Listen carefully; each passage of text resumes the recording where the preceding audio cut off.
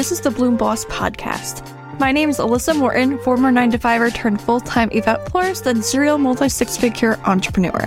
Every day, I'm bringing you an inspiring conversation, quickie mindset episode, or lesson learned to help you take the leap of faith into building a floral-based business. Thanks for starting your day with me. Now, let's boss up. Are you an aspiring or new event floral entrepreneur struggling to find the information, trainings, and community you need to build your own joy-filled flower biz? Come join us in our Bloom Like a Boss Club, the exclusive community for event floral professionals. Each week, our members receive a new design and recipe along with monthly group trainings and bonuses for being part of the club. Visit the link in the show notes to learn more.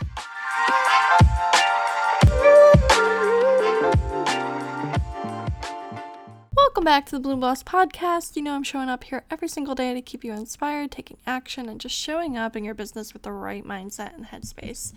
Today, I've got a mini mindset episode for you so that we have this in mind when we're going about our business today. I want you to keep in mind the mantra that my designs bring life and energy to any event. I know that it's really easy for us to think about the imposter syndrome and the fact that florals are quite literally a luxury. And people that value them will pay for them tooth and nail, to the nines, to the moon, quite frankly.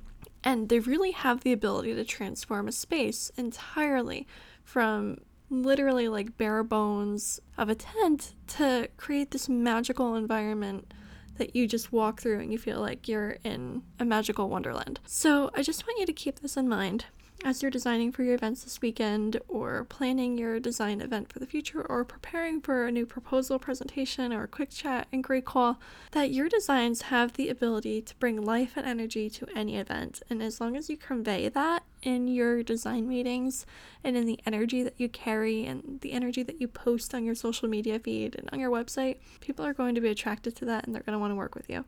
Every floral designer has their own design style and flair, and people are attracted to that, and the clients that are meant to work with you will find you because they're going to feel so drawn to it. Your designs bring life and energy to any event, and I promise if you're showing up with that kind of energy every day in your business, the right clients are going to be attracted to you.